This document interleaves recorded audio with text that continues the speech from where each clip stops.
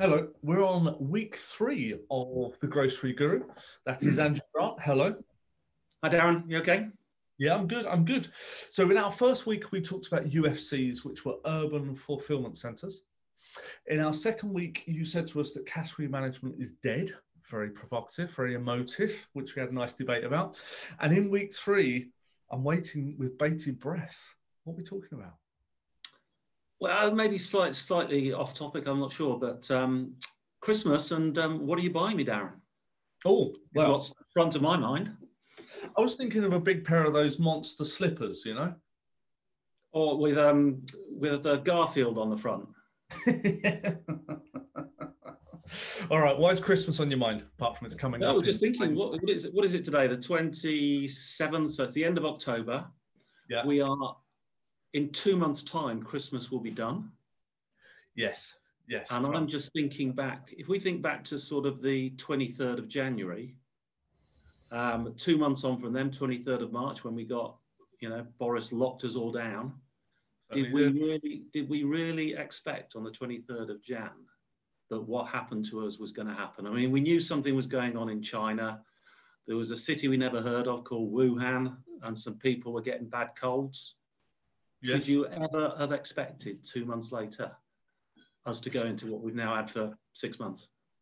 No, not a chance. Something to do with the bat as well was in the story, wasn't it?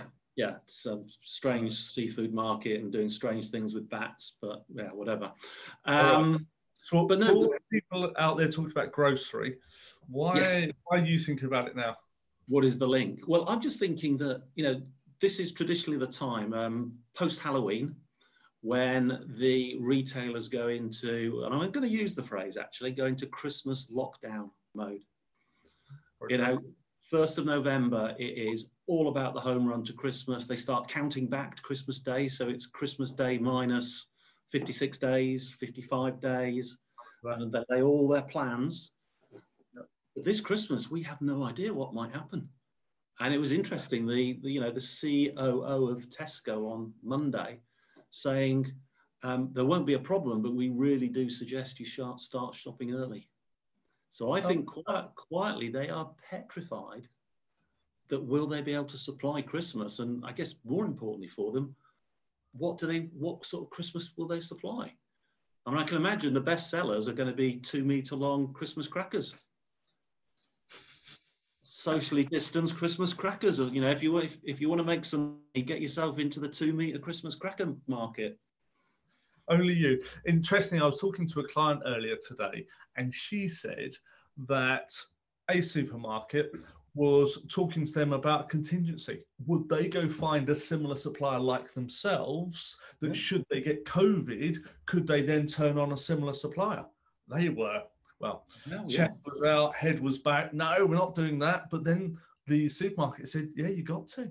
Well, no, think about, and you've been there, think about fresh foods.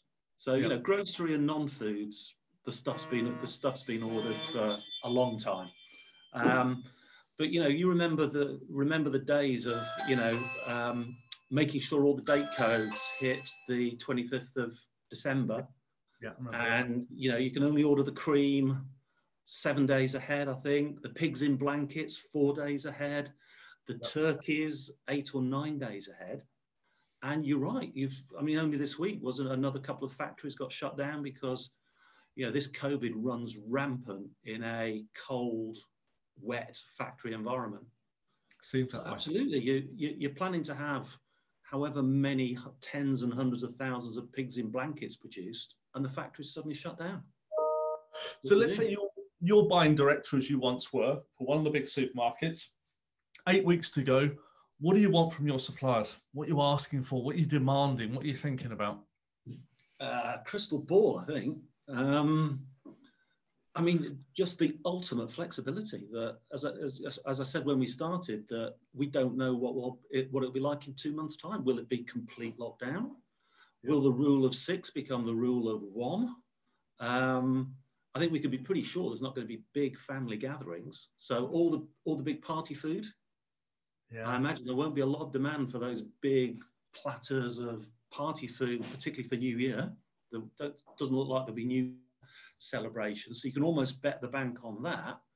but nobody's got any idea as to, you know, what restrictions we may face, and therefore what that's going to do for orders. Because in a traditional Christmas, as I said, they all start counting down. The only big change at Christmas is when the Christmas day changes by a day, and that just changes the ordering pattern. But again, think of that fresh food shop where traditionally people descend on the supermarkets 2 or 3 days before Christmas Eve.